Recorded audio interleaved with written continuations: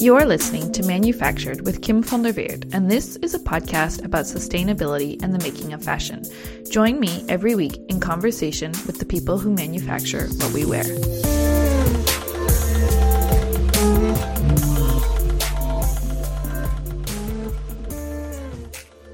Welcome back, Manufactured listeners. Hope you had a nice summer. In between some much-needed time with friends and family, I've been hard at work preparing Season 4. Partly for personal reasons, and partly for professional reasons, this season is going to be a little bit different to past seasons. We have a new release schedule, some new guest co-hosts, some new episode formats, and most importantly, Jessie's role will be changing. But fear not, she's not disappearing, and her contribution as co-founder will remain a critical part of the show's DNA. Be sure to check out the short season opener for all the details and a thoughtful message from Jessie explaining some of the challenges she's faced creating this podcast and how she envisions her involvement going forward.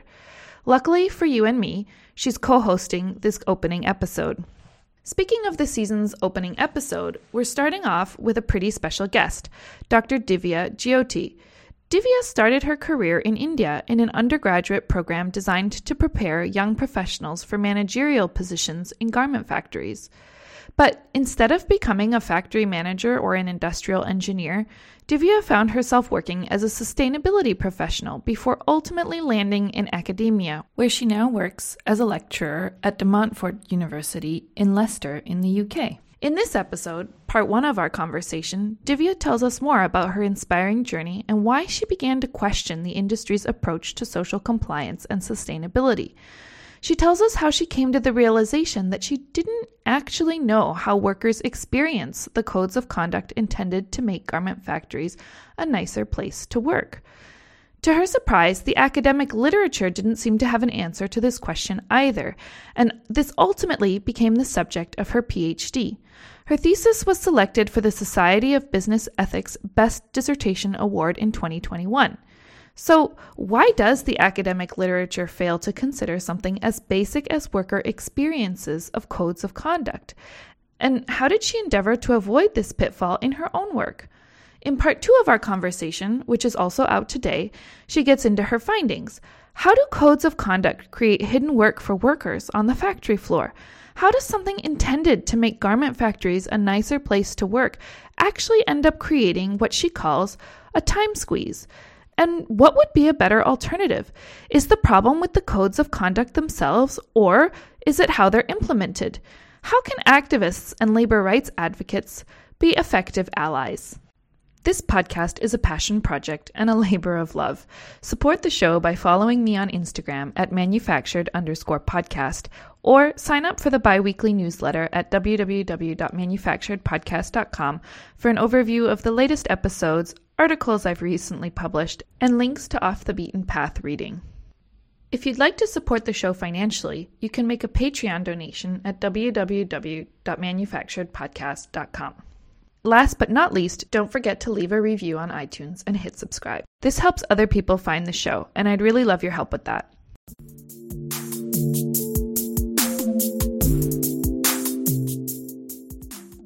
Divya, thank you so much for coming on the show. I want to kick things off by having you share a little bit about your entry point into the world of fashion and how this led you to what you're doing now. I began as a student in the fashion industry. So I was studying in National Institute of Fashion Technology, one of the prestigious institutes for fashion studies in India, in New Delhi. So that's where I started. So I was actually studying a degree course in apparel production. It's called Bachelor's in Fashion Technology. So my my dad always wanted me to be an engineer and I was not interested.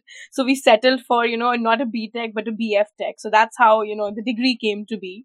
Or I enrolled, for the program because it aligned with my interests. I was not interested. I hated chemistry at a particular point in time. So that's what I was studying.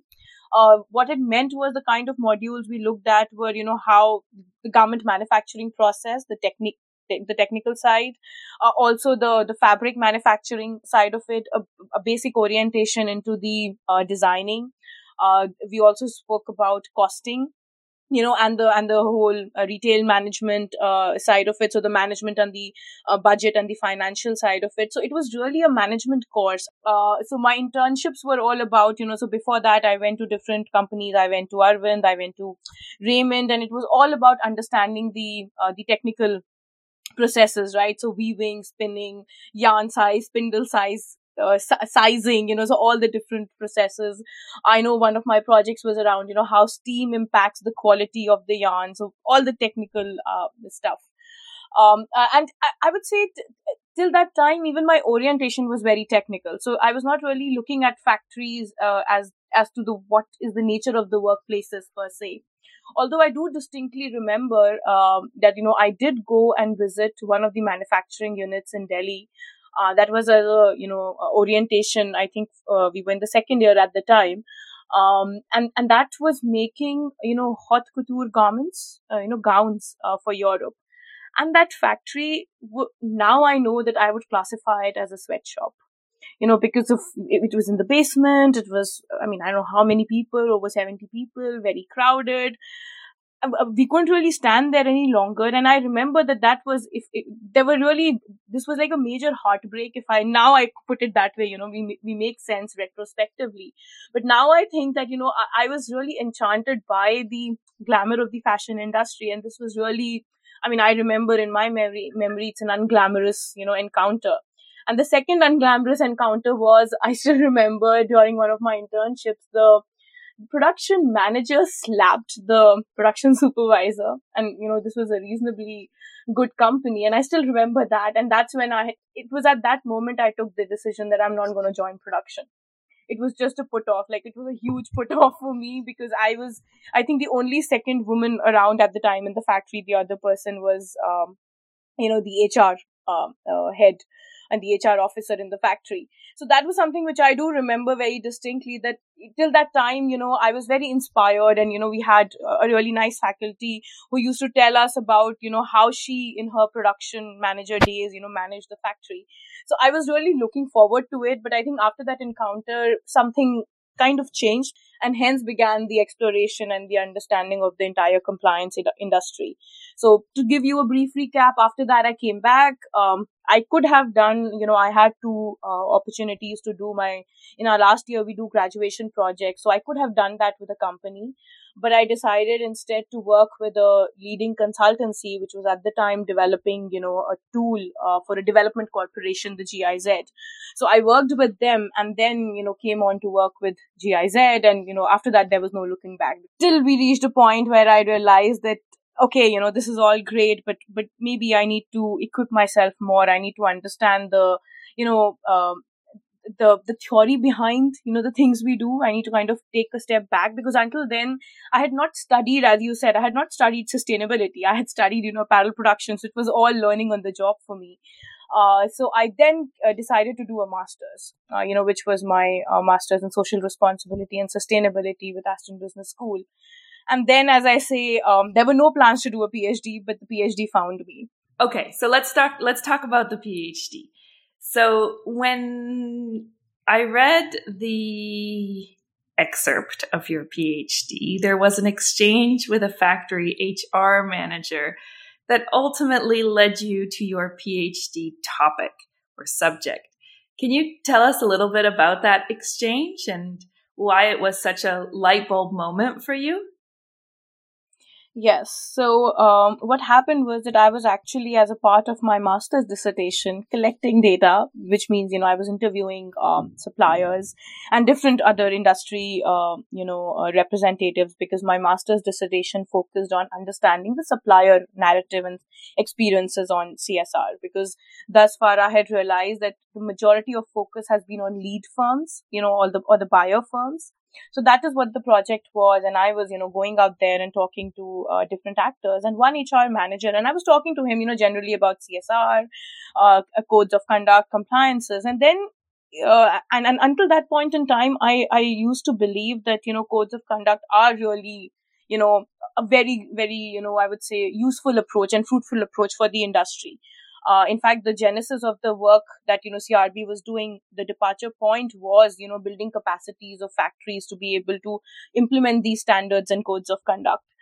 in the industry, particularly apparel. So that's where it had started. So that was my, belief system. And while talking to him, he made a remark, which was that, these codes of conduct actually have nothing to do with workers. They do not even come close to factory workers. And I was just intrigued. I mean, first of all, I kind of asked him to, qualify what he was saying, but he was very, very clear, saying, no, this is something that, his view at the time was that, this is just something which buyers do for themselves and it's not for the workers.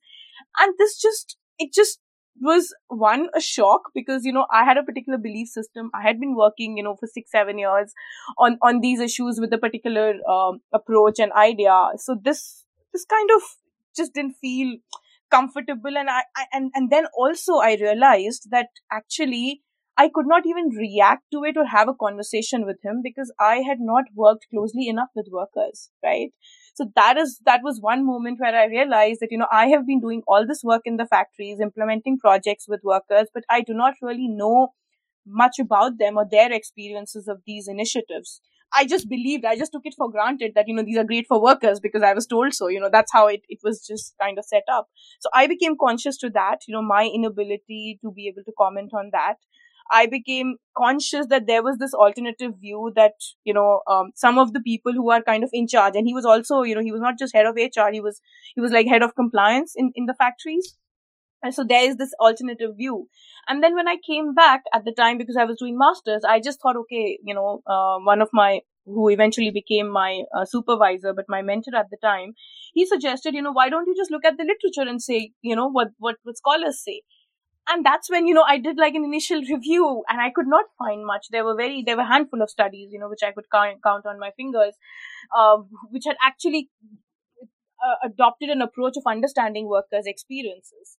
So that's where, and then he's like, this makes for a project. And by the time I was sufficiently interested, and thankfully, I managed to get a scholarship. So that's how the PhD began. So that's the brief, exchange and the encounter, which changed my life, I think.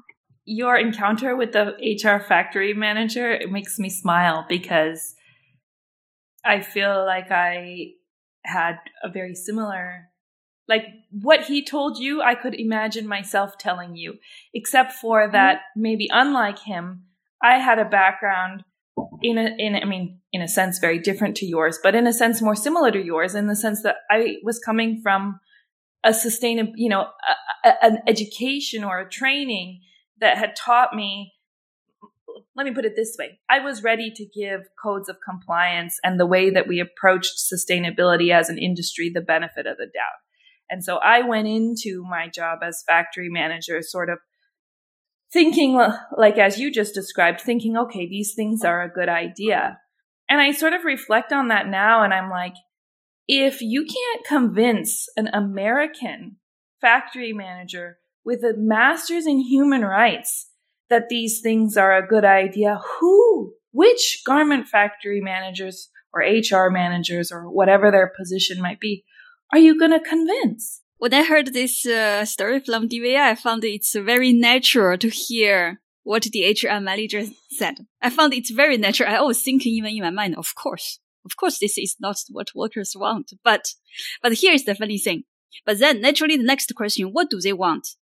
And awkwardly, I also felt blank. I just felt natural. This is not what they want. And this is, yes, in a sense, mostly for the buyer's intention. It doesn't mean their intentions are wrong or not good. No, their intentions are good. It's designed or it's oriented towards buyer's need, buyer's intention, what they want, what they think is good. Yeah. And it's interesting that kind of like this HR manager that you described, Divya and Jesse, and I, like we all sort of intuitively have the same feeling, the same interpretation of a situation, although we maybe can't, we don't have the data to prove it. We can't maybe articulate, like you said, Jesse, what do workers want? And even the term workers is problematic in a sense because it sort of refers to a whole group of people who are very probably diverse and want different things as a monolith. But I just think that's one of the things to me, that really caught my attention about your research, Divya, was that I think that there are, maybe people who haven't, had the chance to talk to a lot of factory managers might think that this person that you're describing is an anomaly, but my intuitive sense is that that is not the case. So I want to jump into it, but before we do, can you just briefly explain what a code of conduct is? Okay. So code of conduct is really a document which kind of outlines particular expectations, from the factory. Now, the genesis of that is that, there is a particular demand which buyers have been facing, or companies face actually, to produce their products in a particular manner. And the definition that I'm giving is very specific to the fashion industry and the way I've kind of looked at it in my research. Just to mention here that there's a vast amount of literature, codes of conduct can be defined very differently. Companies can have codes, in terms of, say, the conduct of their staff with respect to bribery. There can be codes of conduct which oversee how contracting should happen. So they are very diverse. But the code of conduct that we are talking about are in a supply chain context in the fashion industry, where buyers, outline a particular set of principles which they would like their, suppliers and the supply chain actors to implement to, produce a product in a particular manner, and largely it covers a working condition as one component, the environmental impact as another, and the third largely deals with, issues of transparency and bribery, so the ethics of that relationship between the buyer and supplier. So with that in mind, I want to read a quote from your dissertation, and here it goes. Codes of conduct studies are largely firm-focused and factory workers treated as passive beneficiaries to be protected. Few scholars have noted the active role workers can play in codes of conduct implementation, which in turn has implications for the firms. Even this work, however, neither accounts for nor elaborates workers' experiences. Studies about factory workers have not been carried out with them, at best treating them, so workers, as informants, and at worst reducing workers to an abstract category. Studies about workers appear to have mirrored the very challenges they have identified when examining codes of conduct practices. Why do you think this is? Why do you think that the academic literature has, or these, the academics out there who are studying codes of conduct have failed to consider how workers experience those codes of conduct? And, is it disinterest? Is it insincerity? Is it lack of access? Would these scholars dispute what you're saying? So there are two, I'll answer this question in two parts. There are two sets of reasons. One is the theoretical reasons and the other is methodological reasons. What is theory? Theory is the way we see things, right? The way which kind of informs the lens and explains what's going on. What I'm trying to say is that, the theories which have informed and which guide a lot of the existing research, that, inhibits the abilities to see particular phenomena or particular approaches. And a classic example of that is that within the CSR scholarship, and there are several reviews which have been undertaken by, scholars, they have highlighted that there is this institutional theory which kind of dominates, right, the existing research. And within that, often what happens, because of the particular lens which is being adopted, the interactions, are ignored, or workers' agency remains, under conceptualized or understudied. So that's really one reason, it has to do with the kind of theories which are more prominent in the scholarship. It is, to do with, as they say, the hegemony of the corporation, as some critical scholars would call it. So because of that, these questions often have not been considered. And the other is a methodological reason, because in the studies that I reviewed, the most prominent approach methodologically seems to be, reviewing audit reports. So you want to examine and study, code of conduct and its efficacy, or its, how it's delivering or not. And a lot of, scholars have relied on using audit reports. Then there are some who have undertaken, a primary research, but a lot of it has focused on surveys, which again, doesn't really capture lots of experiences.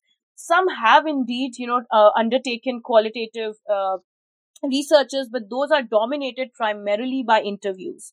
Now, there it appears to me, based on the reading and of course interactions, that access is an issue, right? Getting an access or generating this kind of access, and scholars have written about it, because it can often generate, one, it's not easy to get, and secondly, it can often generate, I would say, implications also for the workers participating. So because of that, one, I mean, at least that's what my reading is, that one is the lens, the way you see the world, right? Which may be responsible for this kind of an oversight. And the other is the methodological limitations of the methods which are being used, perhaps because, access to workers is not that easy. I was smiling when I heard one sentence that one of the materials source is the audit report. I was smiling because I was thinking they will not include. Probably one question is, what do you think about those audits? Do you think this help you or not? As workers or as everyone, we will not answer a question that's not asked. Maybe this is just the cynic in me, is even if you ask, would you get, like, there's so many sort of layers to communicating. It depends probably whether you get like an honest answer probably depends on who's asking, how it's being asked, and like how you go about addressing all those barriers. I don't know. But Jessie, it's funny that you say that, because it also reminds me of a conversation we had with Raymond Robertson, who is an economist and is using social compliance like audit data to, evaluate whether conditions for workers are actually improving. And he was very open about the fact that, that like the data he had access to was insufficient. But that like he didn't, as an economist, like he didn't have access to, that this was the data that he had access to. And therefore that was what he was stuck using. And so that kind of, it's funny to hear that now echoed in a very different context. If one of the barriers is sort of the worldview, so to speak, or the belief system that researchers are bringing to the table in terms of how they understand these issues, how does this ethnographic approach that you've undertaken, and maybe you can describe in a little bit more detail what that looks like, how does that escape that pitfall? So, I think I would say analytically, my focus was on experience, right? And within that, ethnography is really a method which allows, researchers to understand people's action and their experiences of the world, right? So it's about trying to understand things, as a lot of ethnographers have said, from their, point of view, how they see it, their understanding. So there is this, a recognition where you try and actually spend time, amongst the people you wish to learn more about, and you observe, and interact with them, to kind of, and understand their understanding of everyday practices. So I think when you do that, right, when you kind of adopt such an approach, then you automatically are, you have to become conscious of your own assumptions, right? I had this exercise where I just wrote down, my own assumptions, right, on all of these issues. So it was like a, 10,000 word piece of just capturing my own assumptions, which I was then which I then analyzed, I took some distance, analyzed them. And then I was very conscious that I do not impose my way of, doing things, or the way I perceive things. And which is why when I started, and this was a classic conversation, a lot of the people, asked me in the factory, that, what do you mean by CSR? Like, what's your definition? And I was like, I do not have a fixed definition, because I'm not imposing one. We'll kind of see, what emerges. This methodology was, if I'm honest, and some people in the factory did tell me this, that this was their first experience with such an approach, someone who's just sitting and just, watching them, observing them. So what did I do was, I shadowed them, as they were going about their everyday activities. I spent time in different parts in the factory, on the factory floor, participating in events, observing their everyday activities, observing closely when audits were happening, so kind of and I think that's why this is a very powerful method, because often it's not possible to articulate everything, right? In an interview setting, of course, there's a time limitation. And also I feel that, in an interview setting, you make sense of a lot of things retrospectively, as the sense making scholars might even say that you actually, give it a narrative, right? But when you are in the then and now, right, here and now, then you see how things are evolving and shaping. And I think that's where this approach can be really, powerful. So on that note, Divya, tell us, so you spent time, as part of your research, you spent time in one or several factories, really immersed in the company environment, culture. Is that right? So what I did was, I of course visited multiple factories, but there was one particular factory where I spent most of the time. So it was the entire period was, 14 months, but I spent almost, 3 to 4 months in a single factory. And besides that, there was a lot of, I was attending industry events. I was, so I did my recollection in 2 parts, but yeah. So I did spend almost 3 months, more than 3 months almost, embedded in one particular factory, trying to, really immerse myself, and trying to understand, things from the point of view of the workers and really, the factory's world. And on that note, we're going to close part 1 of this conversation, but don't forget to tune into part 2, which is also out today. We get into Divya's findings and how codes of conduct create hidden work for workers on the factory floor. Thank you for listening to Manufactured. Support the show by following me on Instagram at manufactured_podcast, or sign up for the bi-weekly newsletter at www.manufacturedpodcast.com for an overview of the latest episodes, articles I've recently published, and links to Off the Beaten Path reading. If you'd like to support the show financially, you can make a Patreon donation at www.manufacturedpodcast.com. Last but not least, don't forget to leave a review on iTunes and hit subscribe. This helps other people find the show, and I'd really love your help with that.